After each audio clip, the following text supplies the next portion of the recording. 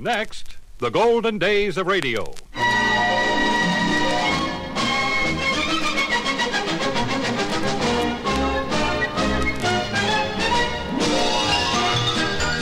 Hi, this is Frank Brzee, inviting you to join me for the golden days of radio. Great moments from radio programs of the past, headlining some of the world's most famous personalities. On this program, we are featuring Jack Webb in his original role of Sergeant Friday in Dragnet.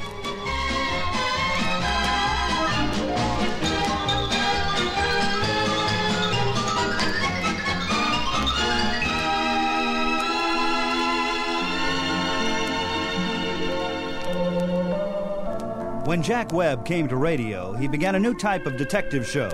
His program had one thing that most other shows lacked: realism. The characters were honest, meaningful, and had depth. From one of the early programs in 1951, here's Michael Raffetto as Ben Romero and Jack Webb as Sergeant Joe Friday in Dragnet. The story you are about to hear is true. The names have been changed to protect the innocent.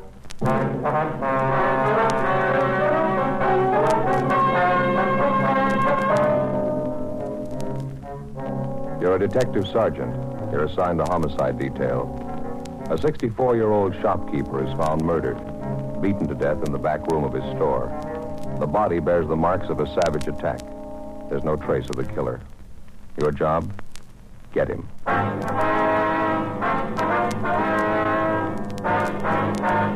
Dragnet, the documented drama of an actual crime. For the next 30 minutes, in cooperation with the Los Angeles Police Department, you will travel step by step on the side of the law through an actual case transcribed from official police files. From beginning to end, from crime to punishment, Dragnet is the story of your police force in action.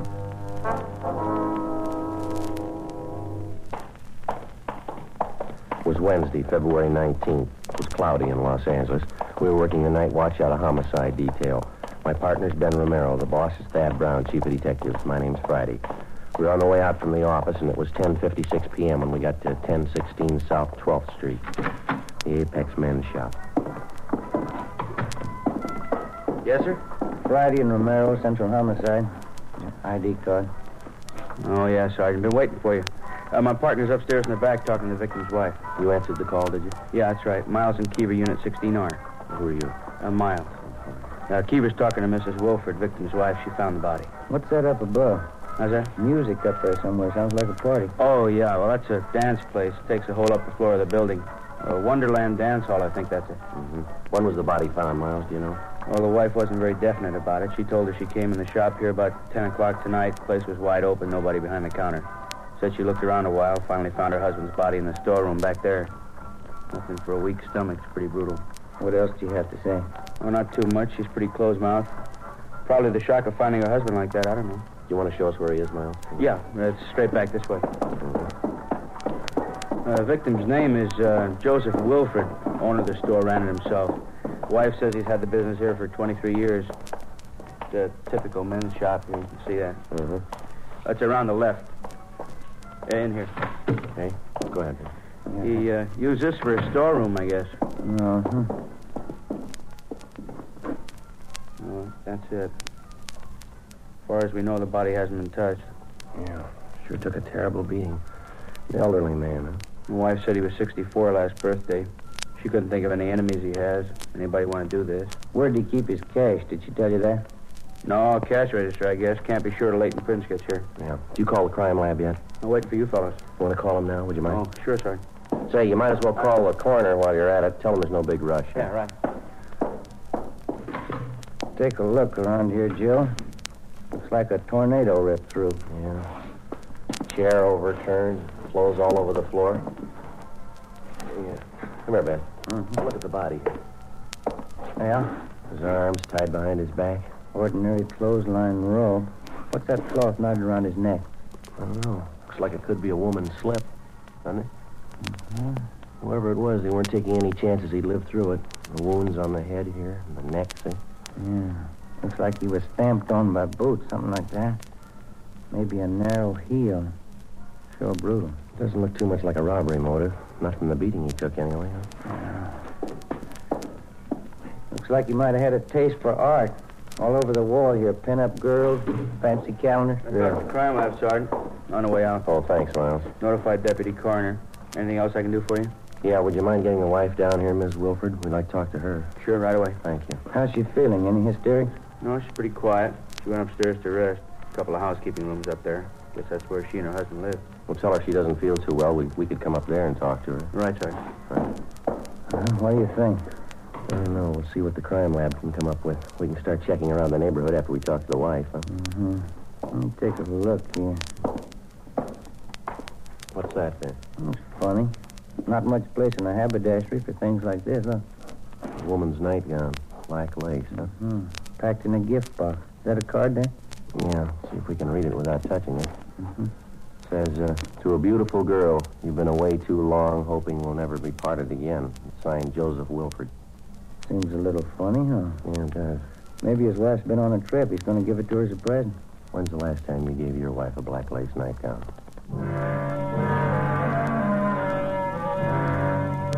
11:05 p.m. The two officers who'd answered the call, Miles and Keever, brought the victim's wife, Mrs. Agnes Wilford, downstairs, and Ben and I questioned her. She was a small, slight woman, dark hair, dark brown eyes, a sharp nose and chin. She looked to be in her early 50s. She said that both she and her husband had emigrated to America from northern Germany 25 years before. We asked her how her married life with Mr. Wilford had been, but she kept dodging the question. We asked her how she happened to find the body. The body's just as you found it, Mrs. Wilford. You didn't disturb anything? No, I just came back from a friend's and looked, and I saw him, and he was dead. Somebody killed Joseph. And you're pretty sure that your husband wasn't having any trouble with anybody? No enemies? No, he didn't have any enemies not to do this. Yes, ma'am. You lived upstairs in the back of the store with Mr. Wilford. Is that right, ma'am? And for a long time, yes, we lived upstairs in the rooms. It was nice, saved money for rent. Well, we don't mean to upset you at a time like this, but would you know if your husband had any women friends? Most of them I know. For 10 years it's been like this. There were many of them, young women. Joseph didn't try to hide it from me. I knew all about it. And you continued to live with your husband all this time, ma'am? I did. He'd bring the girls to the shop here sometimes. When they'd come, I'd go away for a while. After they were gone, I'd come back.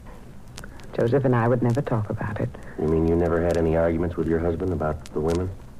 No. He never lied to me about the girls. He had them, that's all. It was something he expected me to understand. I see. If you want to, you can get used to anything. Yes, ma'am. Even a man who doesn't love you anymore.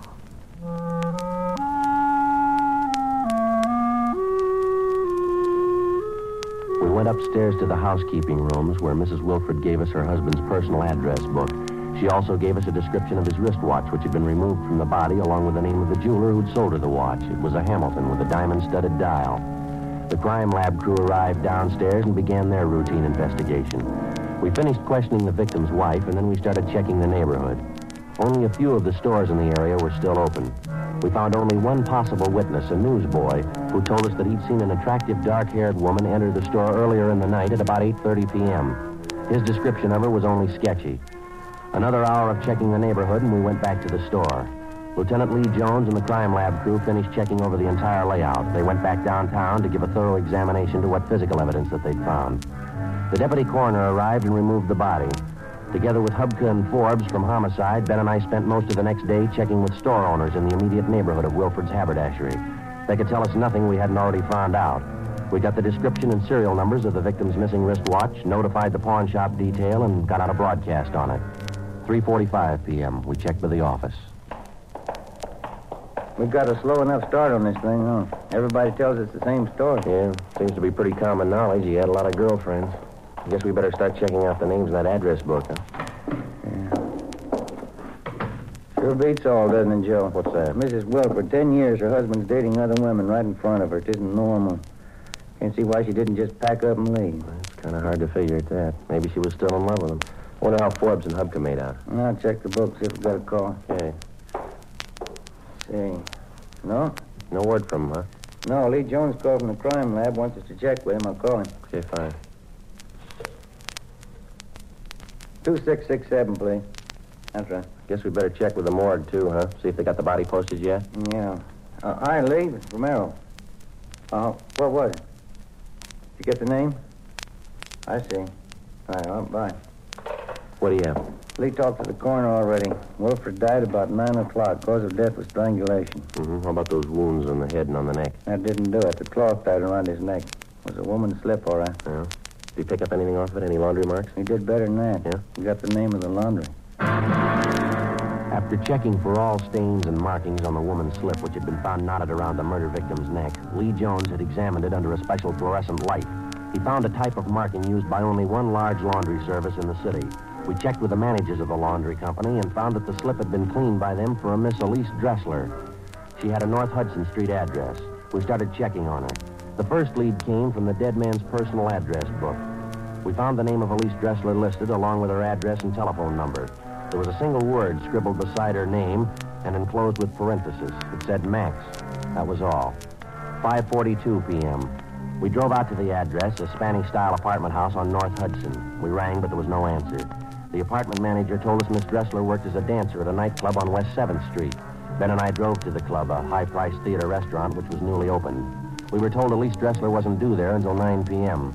We had a couple of ham and cheese sandwiches and some coffee at a lunch counter, and we checked back at the club a few minutes past 9. The show was already started.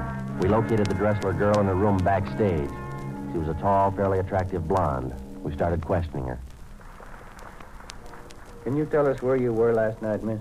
Yeah, all right. Here I work every night but Monday. We close then. What time did you get here last night? Just about 8 o'clock. I had something to eat, and then I changed in my costume and went to work. Do you know if Mr. Wilfred had any enemies? No. Maybe somebody he was having trouble with? No, maybe that wife of his. That's none of my business. I wouldn't know. You can't think of anybody at all who might want him out of the way. No, I don't think so. He and Max Hollins had some arguments, but that's the only time I saw Joe mad at anybody. Who's this Max Hollins? Well, he's the man who arranged for me to come out from New York. Joe and Max have been friends for a long time. What were the arguments about, Miss Dressler? Do you remember? Yeah, about me. You see, Max brought me out here, and I suppose at first he thought he owned me. He didn't think I should go out with any other men but him. Max is stubborn sometimes. Well, so am I. I like Wilfred, so I went out with him. I went out with Max, too. Well, these arguments they had about you, would you say that they were pretty mad at each other, Max and this Mr. Wilfred? Only last week, Max was very angry with Joe, but I think he got over it. Could we talk together later? It's almost time for me to go on. I better get outside. Oh, sure. Excuse me. Yeah, I'll get it. Yeah. We'll wait backstage here for you, Miss Dressler. Is that all right? Yeah, fine. We continued questioning the Dressler girl after she finished her first act at the theater restaurant. She told us that she hadn't seen Max Hollins since early the day before. She was taken downtown where she gave us a full statement. Further questioning got us the information that the argument between the two men, Joseph Wilfred and Max Hollins, over the affections of Elise Dressler was far from settled at their last meeting. It was a serious argument and that it ended up in a fist fight between the two men. She said Max Hollins was out of town for the night, but that he'd return early the next evening for work. He was employed as manager of a room service department at a large downtown hotel. 11:30 p.m. Ben and I drove back to the apartment house on North Hudson, and together with the building manager, we checked Max Hollins' apartment. We found nothing. The manager told us Hollins' car was parked in the apartment garage, so we went down and gave it a routine check. Under the front seat, we found a paper bag with a pair of gloves in it. There were bloodstains on both gloves. We dropped them off at the crime lab for examination. At 6 o'clock the following night, Ben and I went to the room service department of the downtown hotel where Hollins was employed. Sorry, sir. Mr. Hollins is late this evening. He should be here pretty soon. He notified you he'd been late? Well, he called, yes. Probably be here in 10 or 15 minutes. I'm his assistant. Can I help you? No, it's all right. We'll wait. All right.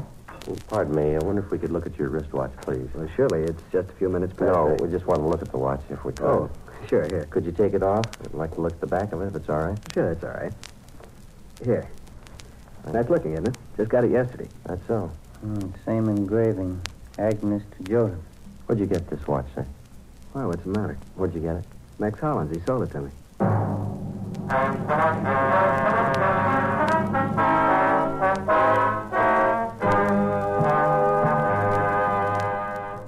Doctor, I have a problem. Just lie down on the couch and tell me about Oh, it's not that type of problem. I understand. Are you feeling insecure? Oh, no. With a $15,000 SGLI policy, I have security for me and my family. For only $255 a month, SGLI makes financial burdens easy to take. Upset about the future? No, with SGLI, I face the future confidently. And with the new 15% reduction in rates since July 1st, SGLI is a better investment than ever. Then why are you here? Well, Doc, I have a little pain in my right arm. I think I might have thrown it out when we were...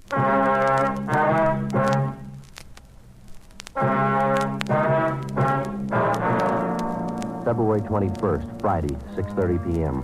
We called the office and notified them that we'd located the wristwatch taken from the body of the murder victim, Joseph Wilford. A stakeout was placed on the North Hudson Street apartment house.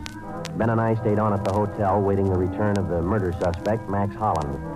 We talked to his assistant and found out that Hollins had a room in the hotel where he could sleep whenever he was called on to work late at night. 6:55 p.m. We called the office back and asked for a couple of men to be sent over to check the suspect's room. A few minutes later, Hollins himself showed up for work. Apparently, he'd been doing some drinking. Ben and I questioned him at his desk to stall for time until the men from the office could get to the hotel and make a thorough check of the suspect's room. Hollins was kept busy on the phone taking room service orders from the hotel guests. In between calls, we talked to him. I left Elise in the apartment, and then I took the few pieces of laundry she had and dropped them off at Wilford's store. It was about 6 o'clock Wednesday night. You mentioned to the Dressler girl you wanted to see Mr. Wilford. You wanted to patch up an argument you'd had with him? Yes, I just wanted to make sure he didn't have any bad feelings about it. Really wasn't much of an argument. How long did you stay at Wilford's store, Mr. Hollins? Do you remember that? 20 minutes, maybe a half hour. We talked, and we had a glass of wine in the back room. No, it was upstairs. We drank the wine, and everything was all right. I guess it was about 6:30 when I left the store. It was all right then. Well, did anybody come in the store while you were there? No, it was nobody. How about Mrs. Wilford? Was she in the store at all during the time you were there on Wednesday? No, he said she was gone for the day. She'd be back later on. We finished our talk, and I left. It was the last time I saw Joseph. It was a terrible thing, somebody to kill him. Something else we'd like to find out. 21 years ago, I came here to the hotel. It was nothing. They were serving garbage, bad service, very bad. I built our staff one by one. I did it. There's our staff list there. Finest waiters in the country. Henry Sanchez, Fred LaSalle, Conrad Lutz, Joe Zwick, Yes, sir. and Elmer Creighton. He waited on the president when he came to visit here from Washington. The president thought so much of our service, he wrote a letter to Elmer later on. No argument at all. I have the best spin in the country, the best food. 21 years to make it like it is. I did it all myself. I understand you and Wilford were old friends, Mr. Hollins. You knew him quite a number of years, is that right? Most of his life, yes. I knew Joseph in the old country. We came from the same town. Terrible thing that's happened. I always liked Joseph. A good friend. What about these arguments you had with him lately about the girl, Elise Dressler? They amount to anything? No, but it showed something typical of Joseph. Maybe it was the business he was in. Dollars. It's all he thought about. The big dollar. He knew he had more money than I did. He thought he could do anything with it. How do you mean? About the girl, Elise. I took a visit to the old country 3 years ago, Strasbourg. That's where I learned my trade, from the best maitre d's in Europe. Mm-hmm. I met Elise on my way back in New York. You can check up on all my background. I worked at the Grand Hotel in Brussels. That's when it was the best. I was at the Carlton in London, and I went to Venice, the Hotel Danielier. After, I went to the Hotel Majestic in Cannes. Yes, sir. What would that have to do with Miss Dressler? Very nice girl. We liked each other. When I came back here, I arranged for her to come out from New York. Took care of everything. I thought I'd like to marry her when she came here. Well, how about it, Hollins? You want to tell us now? Sir? Did you kill Wilford? Excuse me, please. Room service, may I help you, please? Yes, Mr. Sutter. Dinner for 12 tomorrow night in your suite. Your wife and I made up the menu. Certainly, Mr. Sutter. I'll check it over for you. A real gentleman, Mr. Sutter. He knows how to give a dinner party. The old school. Not so many of them left now. Not like it used to be. People aren't the same anymore. Oh, yes, Fred. What is it? A message for the officers here. Sergeant? Oh, thank you. Excuse us a minute. Oh, of course. What is it? It's from Forbes. I checked his room in the hotel. I didn't find anything. Better get him downtown, huh? Yeah. Hollins, we'll have to ask you to come downtown. Oh, yes. Get my top coat on here. Now, there. Out this way, Sergeant. You park your car in the hotel garage? No, sir. Outside on 10th Street. You can go out the side door, then. This way. It's starting to rain. You both have your top coats? Yeah. Well, let's go. We're parked right down this way. What did Elise say? Elise Dressler. She said you had a fight with Wilford. You went to see him the same day he was murdered. Yes. It's terrible. Too bad. Might as well tell you, sir. We've got the evidence. Quite a bit of it. All points to you. Oh? How is that? Well, the pair of gloves you were wearing, we found them. The wristwatch you took off the body, we found that, too. Yeah. You want to tell us about it? I didn't use good sense. I didn't know what to do when I went to see him. But I didn't have it in my mind to kill him. God knows I tried to talk to him. I asked him, please, to stay away from Elise. I asked him as a friend. Yes, sir.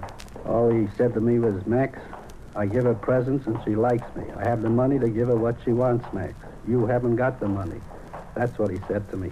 You had a fight with him then? No, there wasn't any fight. I'm not sorry. I killed him, but I'm not sorry. You want to give us a statement about it downtown? I suppose. I'm not ashamed of it. All right, let's go. Down this way. Any man would have done the same. How could you hear such talk and not kill him? How about the wristwatch you took off of him, the money from the drawer? I wanted to hurt him more, even after he was dead, after I beat him and beat him. I knew it would be the worst way to hurt Joseph, to take his money.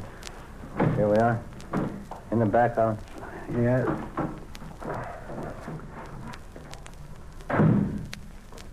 Sergeant. Yeah. I've told you now. I killed him. Don't you think I had a right to kill him? I wouldn't know. But he was like that. The first time you met Joseph, you would know he was bad. It was better for everybody for him to die. First time you met him, you would know that. I'm sorry, I wouldn't know, mister. What? The only time I met him, he was dead.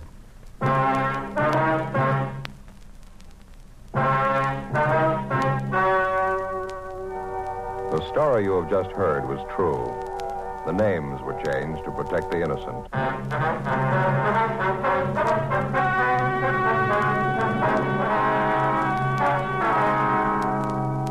Max Hollins was tried and convicted of murder in the first degree. He was executed in the lethal gas chamber at the state penitentiary, San Quentin, California.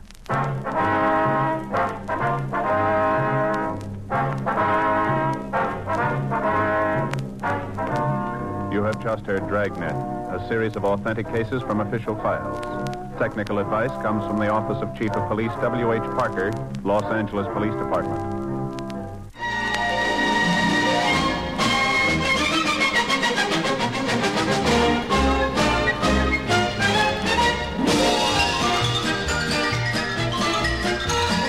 Well, that wraps up this edition of the Golden Days of Radio. The commercial announcements were for entertainment purposes only and are not an endorsement of the Department of Defense. Are you one of those who take for granted the liberties and freedoms granted you as an American citizen? Take the freedom of education. Our American system of education is the fertile soil which feeds the roots of democracy. We're taught to think for ourselves, to shape our own and our country's destinies. This freedom granted to you cannot be taken for granted. All freedoms must be cherished and protected. This is Frank Brzee in Hollywood, California, inviting you to join me next week for more shows and personalities from radio's golden days.